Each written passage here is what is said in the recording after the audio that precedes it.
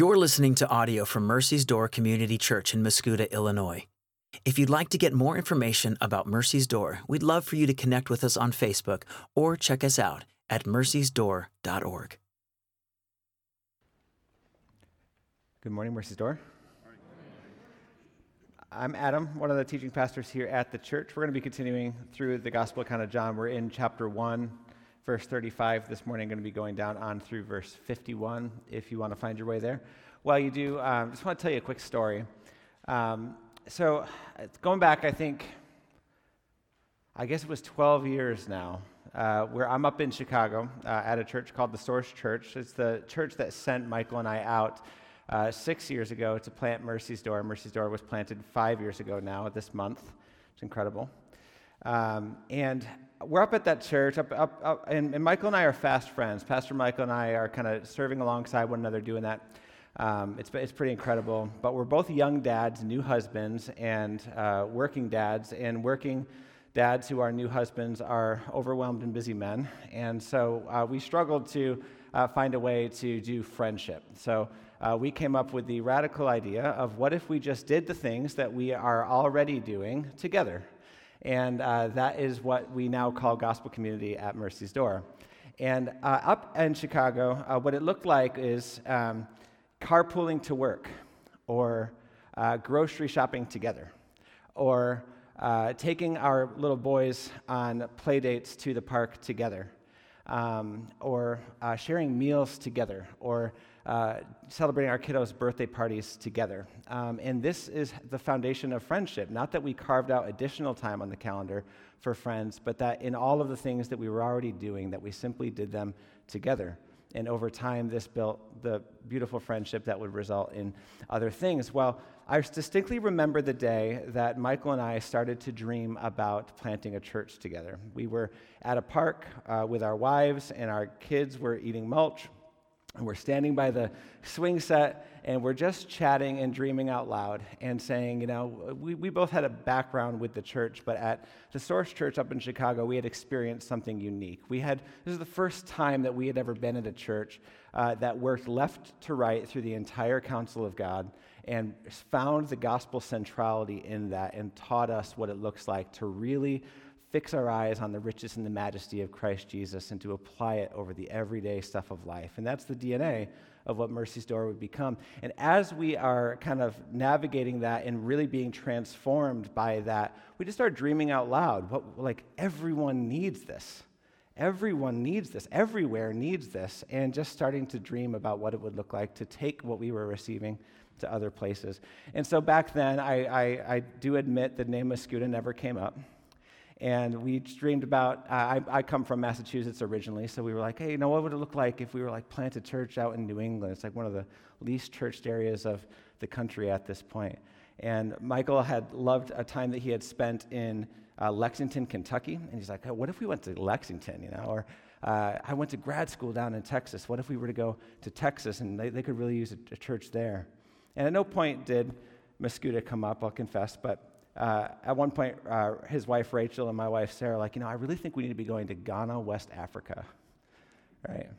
And I just want to firstly say how much the Lord loves Muscuda and Scott Air Force Base that he said no to Ghana, West Africa, and said yes to Muscuda, Illinois, right? So the story goes that this was 6 years before Mercy's Door was ever planted. We're just dreaming about planting a church one day and just doing life together day by day. And one day he comes back here. Michael graduated high school here. He was a military brat. But he was here when he graduated high school and then went to undergrad at McKendree in Lebanon. So he was here visiting family where his mom and dad had sunk roots. And you guys have probably heard the story if you've been here long enough. He's getting his hair cut, and he has a moment with the Lord where it just becomes clear to him that he's supposed to plant a church in Muscuda, Illinois, back in his stomping ground. So he comes back home up in Chicago, and he's in my living room, and the kids are playing. And he says, Adam, I got to tell you, the Lord wants me to plant a church in Muscuda. And in the spirit, my instinct, my response was, when do we leave? And I'd never heard of Muscuda. And I'd never been to Muscuda. And I had no sense at the time that coming to Muscuda meant planting a church where 30% of your context is Old Town, people have been here for generations, old farming community. 30% of the city is New Town, people moving into the new development outside the city. And that 30% is this transient military context of people being brought in. I didn't even know that Mascoutah was near a military base when I said, hey, when do we go?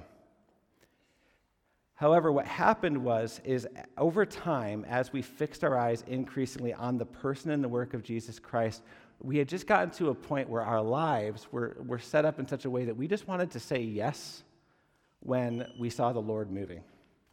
And so we ended up here. And that was costly. It was costly not just to us, but it was costly to the Source Church. You know, Michael, I don't know if you guys know this, but before he was the lead pastor of Mercy's Door, Michael he worked in the counterterrorism division of the Department of Defense with some newfangled thing that they set up after 9/11, working for Argonne National Laboratory. And I say that to say that you don't walk away from that career and then walk back into it a few years later if things don't work out in the ministry, right? Giving that up is to give that up really for good. And I was managing University of Chicago Medical Centers and had just been given an opportunity to step into a directorship at Rush University Medical Center and walked away from that in order to come down here to be a part of this. It was costly, it was scary, it was giving up everything that was familiar, giving up careers, giving up friendships, giving up church, the church that we were familiar with, all of that, and we're down here. But it wasn't just costly to us, it was also costly to the Source Church, who gave up. Michael was the executive pastor. I was one of their deacons at the time, and they gave up really their two most engaged members in the ministry to go and be a part of a new gospel work 400 miles away. And in that, we end up here, and no one, and I mean no one in my family who doesn't know Christ had any sense for what we were doing or why we were doing it. I got very little people saying, this makes sense. Everyone saying, what are you guys doing? What are you guys doing? Of course, you guys know what we're doing because you're all a part of it, right? Well, now, of course, Mercy's Door, if you guys have been here over the last few weeks, but at Gospel Community, you got the announcement that the Lord's moving again, right? And he's asking Mercy's Door to continue a legacy that he started well before Mercy's Door was ever planted.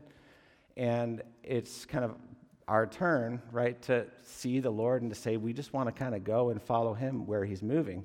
Well, the lead pastor of the Source Church that sent us out from up there to plant Mercy's Door heard the call of the Lord to go to Texas, and so he's down there, and he says, I need a brother.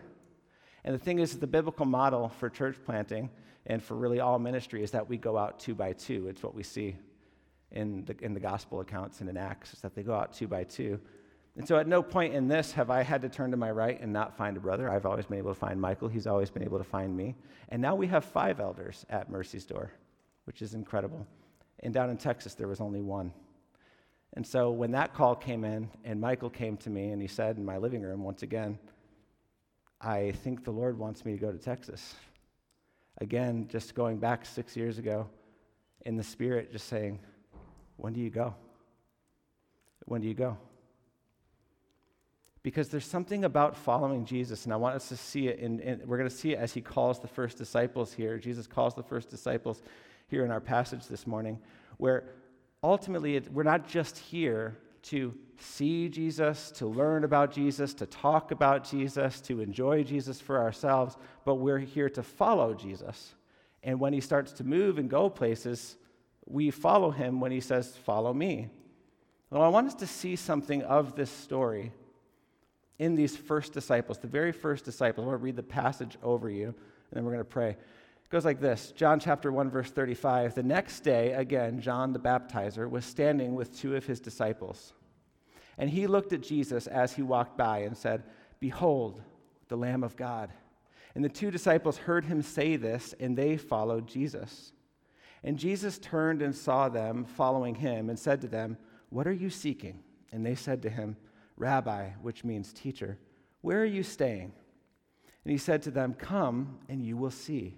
And so they came and saw where he was staying, and they stayed with him that day, for it was about the 10th hour. One of the 2 who heard John speak and followed Jesus was Andrew, Simon Peter's brother. He first found his own brother Simon and said to him, we have found the Messiah, which means Christ. He brought him to Jesus. Jesus looked at him and said, "You are Simon, the son of John. You shall be called Cephas," which means Peter.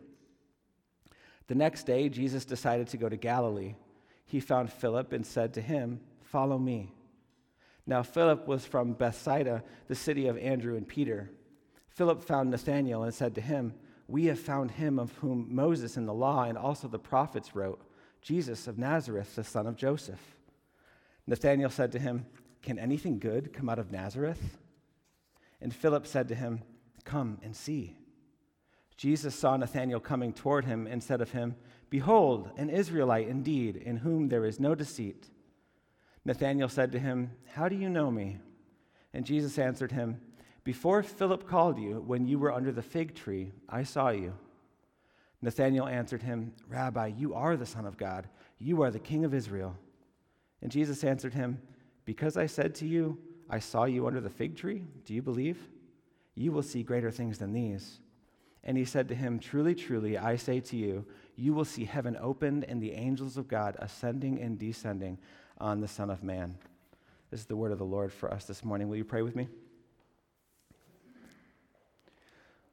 Father God, as we spend this time this morning getting our eyes on the first calling of the disciples, Lord, the very beginning of your public ministry, as you come to do what you came to do, Lord, I pray that we would be so captivated by who you are, by what you're about, by your mission in this world, Lord, that all other things, whatever else we've got going, Lord, would just be measured and be made small. I pray that like the first disciples, Lord, that at your invitation to come and see, that we would receive your invitation, that we would excitedly leave whatever else we have going behind in order to follow you in whatever it is that you've got going. Lord, we count all things as lost for the surpassing worth of knowing you. And we ask that this morning that you would make that statement, whatever part of it's a lie, that you would make it true by your Spirit in us. We ask that in Jesus' name. Amen. All right, so let's go verse by verse. So John chapter 1, verse 35, the next day, again, John was standing with two of his disciples, and he looked at Jesus as he walked by and said, "Behold, the Lamb of God." So last week, if you were here, Pastor Michael preached it over you guys, that this is not the first time John has said this sentence. Yesterday, John said this sentence. Verse 29, the next day he saw Jesus coming toward him, and John the Baptizer said, "Behold, the Lamb of God who takes away the sin of the world." And so you've got this image of John the Baptist doing his thing. He's got a following. He's got disciples. John has got a following of people that are all around him. And he's baptizing people in the Jordan River. This baptism of water, he's calling them to confess and to repent as he prepares the way for the one who is greater than he to come. And so his whole ministry, John's whole ministry, which went on for years before Jesus ever shows up on the scene, John has got this ministry of preparation where everyone who's with him, he's saying, "I'm gathering you in order that I might prepare you for one who comes after me, one who is greater." And so just preaching about Jesus, about the Messiah who is to come. And then he comes yesterday, not today, yesterday he comes, and John declares, "Behold, the Lamb of God who takes away the sins of the world." And the story does not go on from there, and then many followed him. No one followed him. Yesterday he made this declaration, and nobody left John to go follow Jesus. That didn't happen. But here again, day number 2, the next day, again, John was standing with two of his disciples, and he looked at Jesus as he walked by and said, "Behold, the Lamb of God." And the two disciples heard him say this, and they followed Jesus. Now, I don't know if any of you guys are fans of The Office. And when I read this, I thought of the episode called Garden Party, where Dwight is pranked by Jim to believe that as people enter a party that he's supposed to loudly declare that they are on the scene. And he says, "Jim, help her!" As they walk, "Oh, I forgot my keys." And he walks back and walks past again. He says it again, "Jim, help her!" Just kind of declaring it again and again. I did just compare John the Baptist to Dwight. But hear me on it, right? There's something beautiful in it, right? Because we tend to think that John had this whole ministry that he built where it was all culminating on the moment where in one loud declaration he would say, "Behold, here's the one, and now I'm out. I'm done." But that wasn't the case for John the Baptist, was it? the moment that his whole ministry had been pointing to comes and goes, and not one follows Jesus. But the next day, in his faithfulness, John the Baptist once again declares, "This is the one. Behold the Lamb of God." And on this day, two follow Jesus. And we know, and we're going to read the whole gospel and teach the whole gospel of John. And so you'll see that John's ministry isn't done now that two have followed Jesus either. John is going to continue in his ministry until he's beheaded. So there's something that I want us to pick up on here, though, which is essentially this, that this passage isn't about us, but we ought to glean from it that we aren't like in the business of just trying to get people to like at one point acknowledge or behold the Lamb of God. Like that we are each called into a ministry similar to John's, where we point to him over and over and over again saying, "Behold the Lamb of God. Behold the Lamb of God. Behold the Lamb of God." This is the ministry of John the Baptizer, that he would over and again tell everybody, "Behold the Lamb of God." Well, here there are two disciples that are with him, and it's important that we see that these are John's disciples. John has built a following. John has been doing hard ministry where he's been mocked and ridiculed for it in preparation for the Messiah to come, and he's built a following. And he's got two disciples of his own that are with him that hear him declare, "Behold the Lamb of God," and they leave him to follow Jesus. These two disciples heard him say this, and they followed Jesus. And there's an application in this for us this morning. Because there's a part of us, at least I confess to you that there's a part of me that wants very much to gather all of you guys into a room like this and declare, "Behold Jesus," see Jesus, enjoy Jesus, rest in the gospel, all of that. But when you get eyes on him and he starts to move and you want to follow him, I want to grab you by the legs. I want to grab you by the ankles, but well, don't go with him. Stay here. I certainly want to do that with my brother Michael. 12 years we've been doing ministry together. I don't want him to actually go follow Jesus somewhere where Jesus isn't calling me to go. And we're in a military context, so every 3 years I have to let Uncle Sam, the Lord through Uncle Sam, take you guys away. Well, I just want you guys to stay right here. I don't want him to take you to Korea, to Japan, to Belgium. I don't want him to take you to other states around the country. I want you to stay right here. But you don't see John grabbing the two disciples by the ankles and be like, "Well, hold on. We're doing the water baptism thing. You're my disciples. You stay right here in the river with me." Our job is to stay here and tell other people to behold the Lamb of God. You don't see him do that, do you? No, he gladly turns his two disciples over to walk directly with Jesus by his leading. And that's supposed to be the whole idea. We're going to see a lot more of that from John the Baptist in chapter 3, so I'll hold on to that. But these two disciples who were with John heard him say this, and they followed Jesus. And we ought to hear this word "followed Jesus" in the lamest sense of the word "follow." It literally just means they followed him. He was walking, and they tagged behind him, okay? And the other gospel accounts will give us the more full story of the moment where Jesus actually effectually calls them to become his disciples. This is not that moment. This is the moment where John is declaring, "Hey, that's the guy," and they, with their feet, start to tag along and try to feel him out, okay? But Jesus is going to call them to be his disciples in very intimate and specific ways later. So these two disciples heard him say this, and they followed Jesus. Jesus turned, verse 38, and saw them following and said to them, "What are you seeking?" This is just funny, so you can just picture it with me, right? Like, they followed him, but they didn't say anything, apparently. So they're like kind of like just tagging along behind him. So that he turns around, he sees that they're following him, and he says to them, "What are you seeking?" And they said to him, "Rabbi," which means teacher, "where are you staying?" And so you got to imagine that if you are a disciple of John the Baptizer, if you're his disciple, meaning you've been sitting under his teaching, then you're seeking something. right? Like you don't end up in the woods with John the Baptizer by chance. You're seeking something, right? And you're hanging out with him, sitting under his teaching because you're seeking something. And so when John says, this is the one of whom I said, the people who would know what he's talking about are the people who have been there when he was saying it.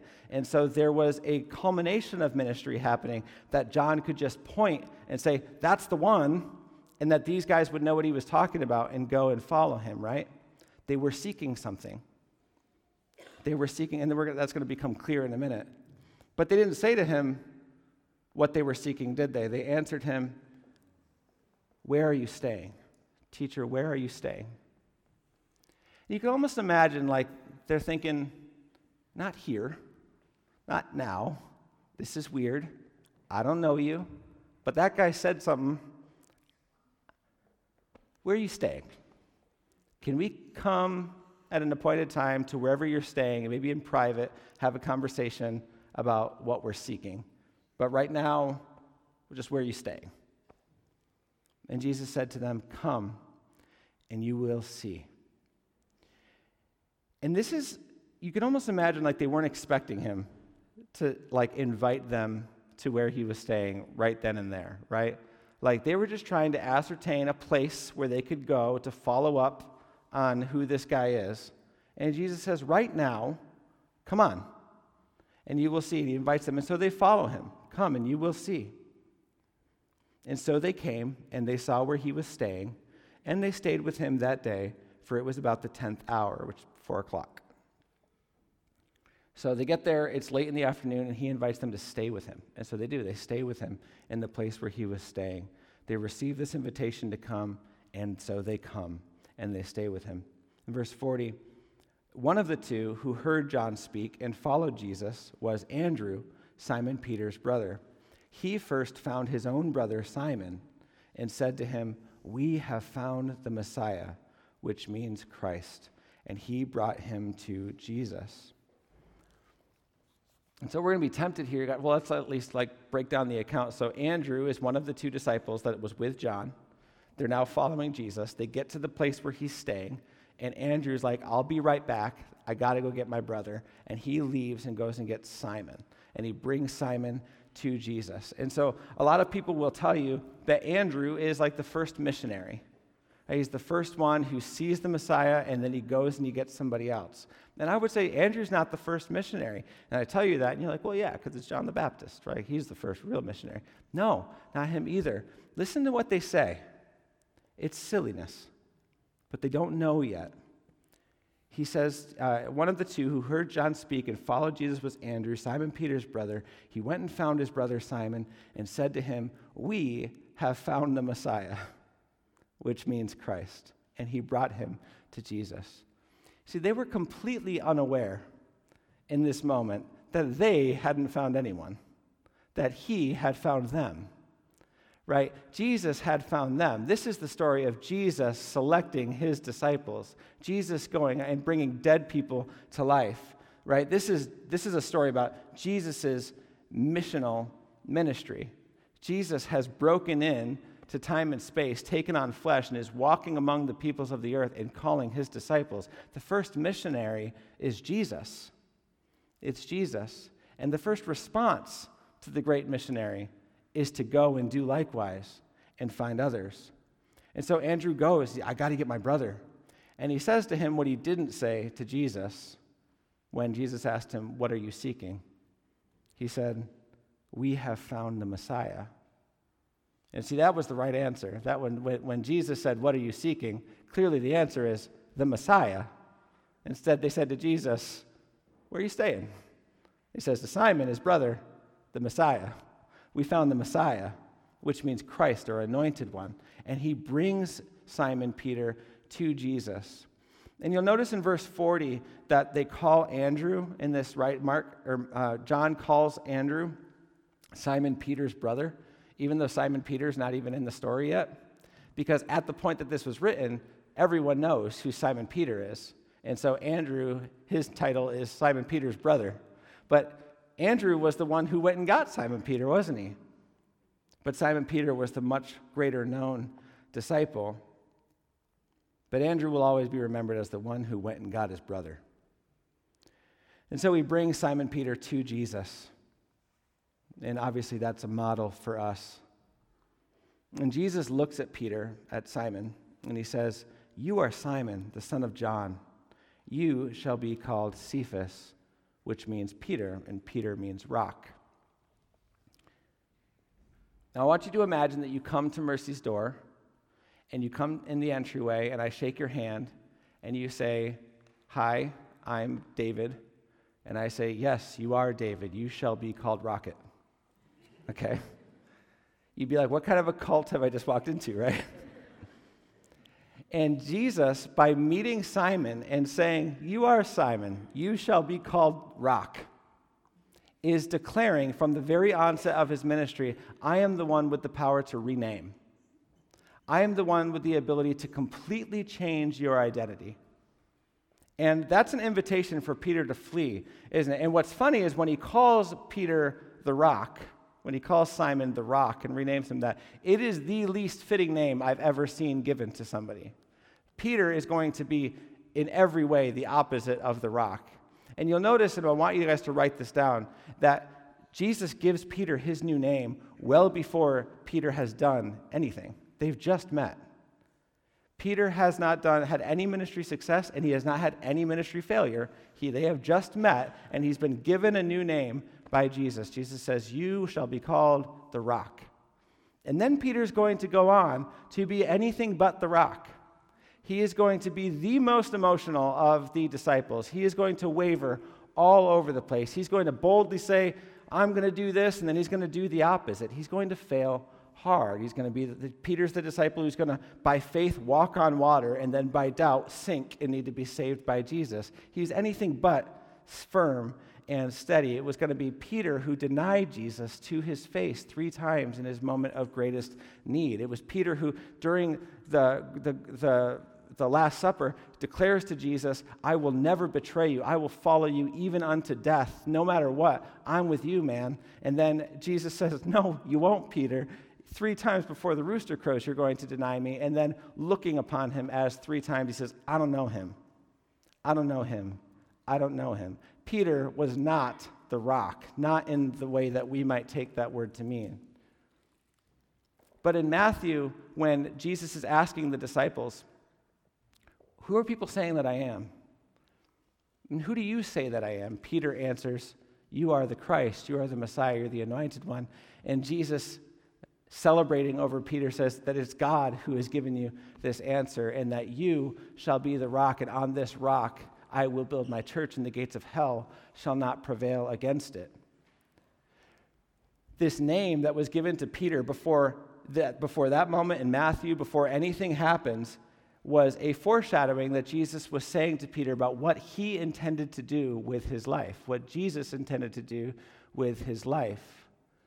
And so as a subpoint of this sermon, I want us to hear this morning that it's important that when we think about our identity, our core identity, that we think in terms of the name that Jesus has given us, and not the names that we want to give ourselves.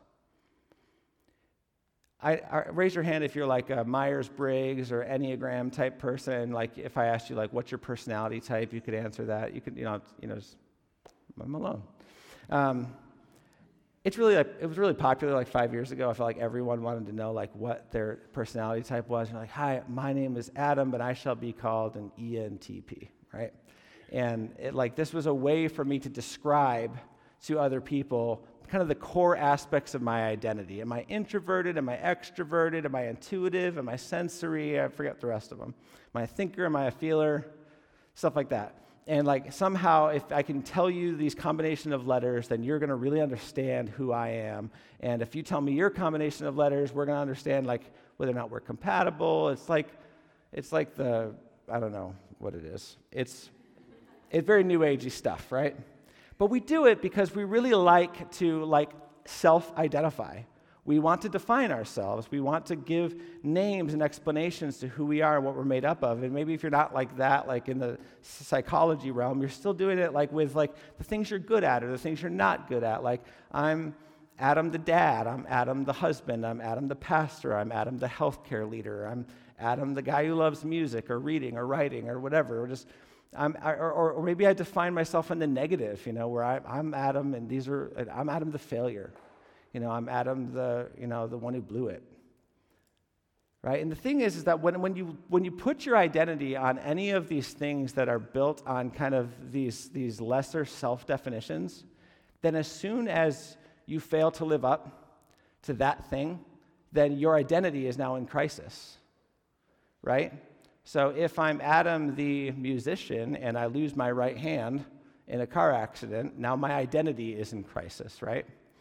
And so it's so important, I think, that when we think about Jesus giving a name to Peter, and Jesus in giving all of us names as our first and primary and highest identity being Christian. I'm Adam the Christian, Adam the blood-bought, Adam the covered one.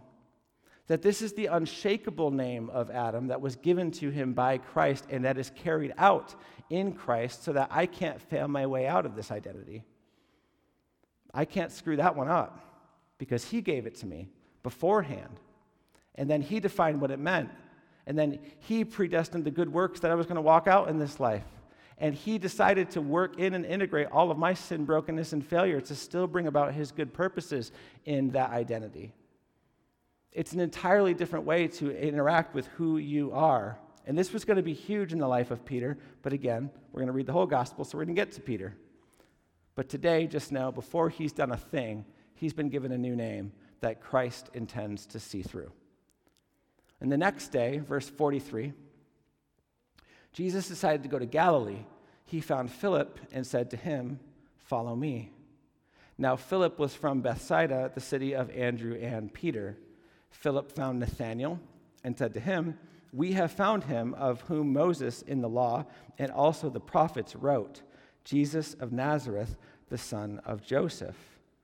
And so right away in the beginning of Jesus' ministry, we see a pattern developing. Andrew follows Jesus, then Andrew goes and gets his brother. Jesus calls Philip, Philip runs and gets Nathanael. And he says to Nathanael this time, remember that Andrew said to his brother, "We found the Messiah." Now Philip is saying to Nathanael, "We found him of whom Moses in the law and also the prophets wrote, Jesus of Nazareth, the son of Joseph." And so there's like this heightening view of the disciples of who exactly this is. Who is this one that we are communing with? And this view of who he is what's driving them to go and grab a friend, to go and tell somebody, to go and bring along somebody, to go invite somebody else in. And they did this after knowing him for like a day. And don't hear this as conviction, but some of you guys have known the Lord for 20 years. For 10 years, you've seen the face of Jesus. And if it's true that Jesus Christ is the Lamb of God who takes away the sin of the world, that he is the King of Israel, that he is that he is the one of whom Moses in the law and also the prophets wrote, that he is the Messiah, which means Christ, the anointed one. If we see him and spend time with him and talk to him and discover for our own selves that this is who he is, the natural impulse of the original disciples was to go and tell a friend. And so go and tell a friend would just be the big takeaway here. This is big news, and everyone needs to hear it. So go and tell a friend. Go and move to Texas. And I mean that. I don't mean that tongue in cheek. It's very possible that one of you in here, someone in here, is called to go be a part of a new work in Georgetown, Texas, because your church is sending out the lead pastor to go and be a part of a new church plant there. And I certainly wouldn't have said 12 years ago that I was the one who was going to go to Mascoutah. And so maybe it's you. But go and tell a friend. Go and find them, whether it's the next town over, whether it's at work, whether it's on your own block, or whether it's across the world. Go and tell that you have found the one and that he has found you. And Nathanael says to him in response, "Can anything good come out of Nazareth?" And this is like the response I always get when I'm trying to tell people about Jesus, right? Doesn't sound like anything good can be found there. And Philip says to him, come and see. Come and see. He doesn't launch an apologetic. He doesn't start trying to convince him that he's good. He knows him, and he knows where he lives, and he knows what it's like to be with him. He's going to let Jesus make a defense for himself. He just says, come and see. Come, taste and see, and experience it for yourself. And so he does. Nathanael comes along, and Jesus saw him coming toward him, and he says of him, behold, an Israelite indeed, in whom there is no deceit. Nathanael says to him, how do you know me? And Jesus answered him, before Philip called you, when you were under the fig tree, I saw you. And Nathanael answered him, Rabbi, you are the Son of God. You are the King of Israel. So we don't get the details about the fig tree, but we're in a figgy region, okay? And so Nathanael would have been under a fig tree at some point, right? And so saying, I saw you under the fig tree, you might think that Jesus is like pulling a card trick here, like he was like, Adam, truly, you are an American. And I saw you in the car, right? I was in the car on Tuesday. No. We need to tie the two sentences together. Jesus says of Nathanael, I lost my way, hold on. Jesus says of Nathanael, behold, an Israelite indeed, in whom there is no deceit.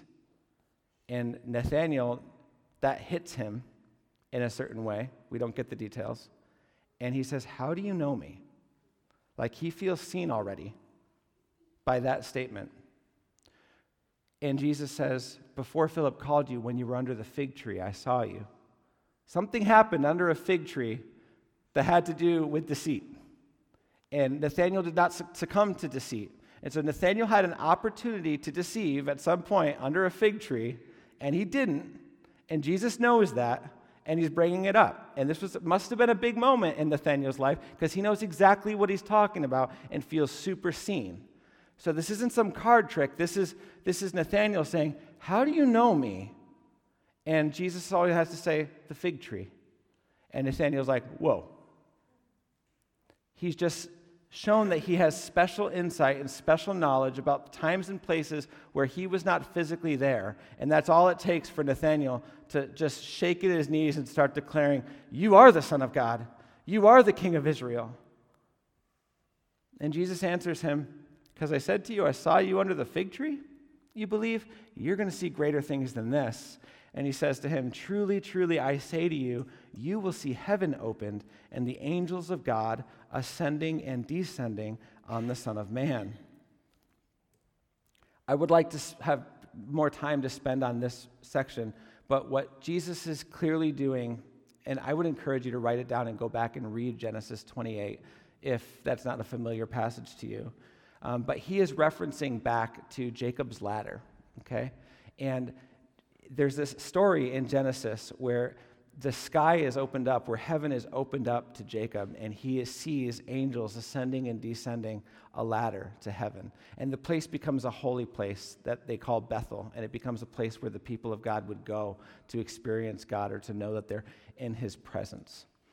And in this story of Jacob's ladder, we should know about the character of Jacob, that he was a great deceiver, that Jacob was a man in whom there was much deceit. He tricked his own brother Esau out of his birthright. He tricked his own father. He himself is tricked by Laban when he's pursuing Rachel to be his wife.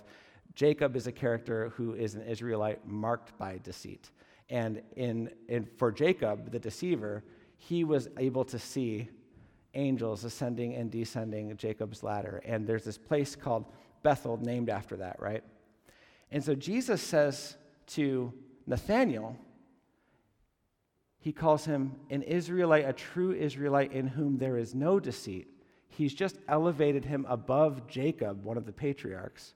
And he has said to him, you will see heaven opened and the angels of God ascending and descending on the Son of Man. Not on Bethel, not on you guys who were with me during the Leviticus sermon series would know that God in the Old Testament tabernacles with the people, that there are designated places designated times, designated ways that you could access or commune with God, that with a mediator, with all of the right different things, with the tent set up right, that you could commune with God. And Bethel was one of these places where the people would go to feel like they had closeness to heaven, access to heaven. Jesus is saying, the angels will descend and descend upon me. That my very life, me being here, is God tabernacling among the people. That you, unlike Jacob, won't have to go to Bethel. You are standing in the presence of heaven, right here and right now. That is a heck of a way to crack open your public ministry. And I want to read over you guys all of the names that come up in this passage. It just struck me as I'm reading it. By John the Baptizer, he's called the Lamb of God. By the disciples, he is called Rabbi, which means teacher, Messiah, Christ, or anointed one, the one whom Moses and the prophets wrote about, the son of Joseph from Nazareth, the Son of God, the Son of Man, and the King of Israel. And you don't have to take notes, you just read the passage, you'll find them. These are all the names that come up in just these verse 35 to verse 51 for Jesus on his first couple of days with the disciples. These are the names that are spoken of Jesus.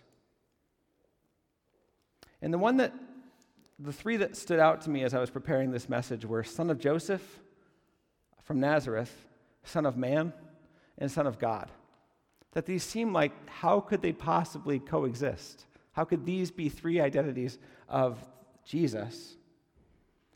When we say that he's son of Joseph from Nazareth, this was like the topic of mockery. We're going to see that name again. We're going to see King of Israel again. We're going to see it when he's hanging on a cross. They're going to pin an inscription above the cross, and it's going to say, Jesus of Nazareth, King of the Jews. These names that were given to Jesus here at the onset of his ministry will show up again on a Roman cross. In Acts, when they're trying to stamp out the Christian movement, they start calling it in a derogatory fashion that Nazarene sect. That Nazarene sect is what they call it. Jesus, the son of Joseph from Nazareth, who is the Son of Man, who is the Son of God. Jesus doesn't shy away from any of these titles. He owns them for himself. Son of Man and Son of God. There's a doctrine that I want us to wrestle with this morning as I start to close my thoughts here. That we spent several weeks in the introduction of John really getting our eyes on the deity of Christ, that he was there in the beginning with God, that he is himself God, right? And we get this really high view of him. When he starts to identify himself as the Son of Man, he's showing us something entirely different and beautiful about himself. When he becomes the Son of Man, when he enters into human flesh, born of a virgin and lives a human life, he declares over himself that he is the firstborn of all creation, and firstborn is an inheritance term. And so the firstborn is the one to whom the inheritance is owed in a family, right? And so by calling him himself the Son of Man and the firstborn of all creation, he's saying that everything that belongs to this world belongs to him, that it's his rightful inheritance. And so he who created everything, and then his creation departs from him, and then he enters into the story to become like them, and then purchases back that which was already his in order that those things would become his own inheritance. The things he already had a rightful claim to, he repurchases with his own blood. It's like Jesus is declaring, you're all mine, doubly so. I made you, you left me, and I bought you back. And each of these names would take a sermon by itself to preach, and so I won't. But I want you to know that Jesus is introducing himself to the disciples and to us as his disciples in a major way at the onset of his ministry here, and he is going to give clarity to each of these names over the next several chapters as we see him walk this out with his disciples. But I just want you to know, they didn't need clarity on almost any of this before their response started to be correct. It was, with whatever grain of faith that I get this, all I know is I want to come and see, and I want to go grab others so that they can see too. And I just want to invite us this morning to, like the original disciples, to see that and to count Jesus as worthy, to leave everything else behind, to count everything as loss, to go and see for yourself, to go and spend the night with him and follow him wherever it is that he's going, and to go and grab others along the way in order that they might see for themselves this Jesus, Lamb of God, Messiah, Christ, the one they wrote about, the Son of Man, the Son of God, the Son of Joseph, the King of Israel. He alone is worthy of our obedience and our life and all of the things that we're holding back from him, church. All of the things that we want to hold on to by the ankles and say, look, but don't go. I want to invite us this morning to open our hands and to encourage the people around us and to us ourselves, move our feet and follow him. Will you pray with me to that end?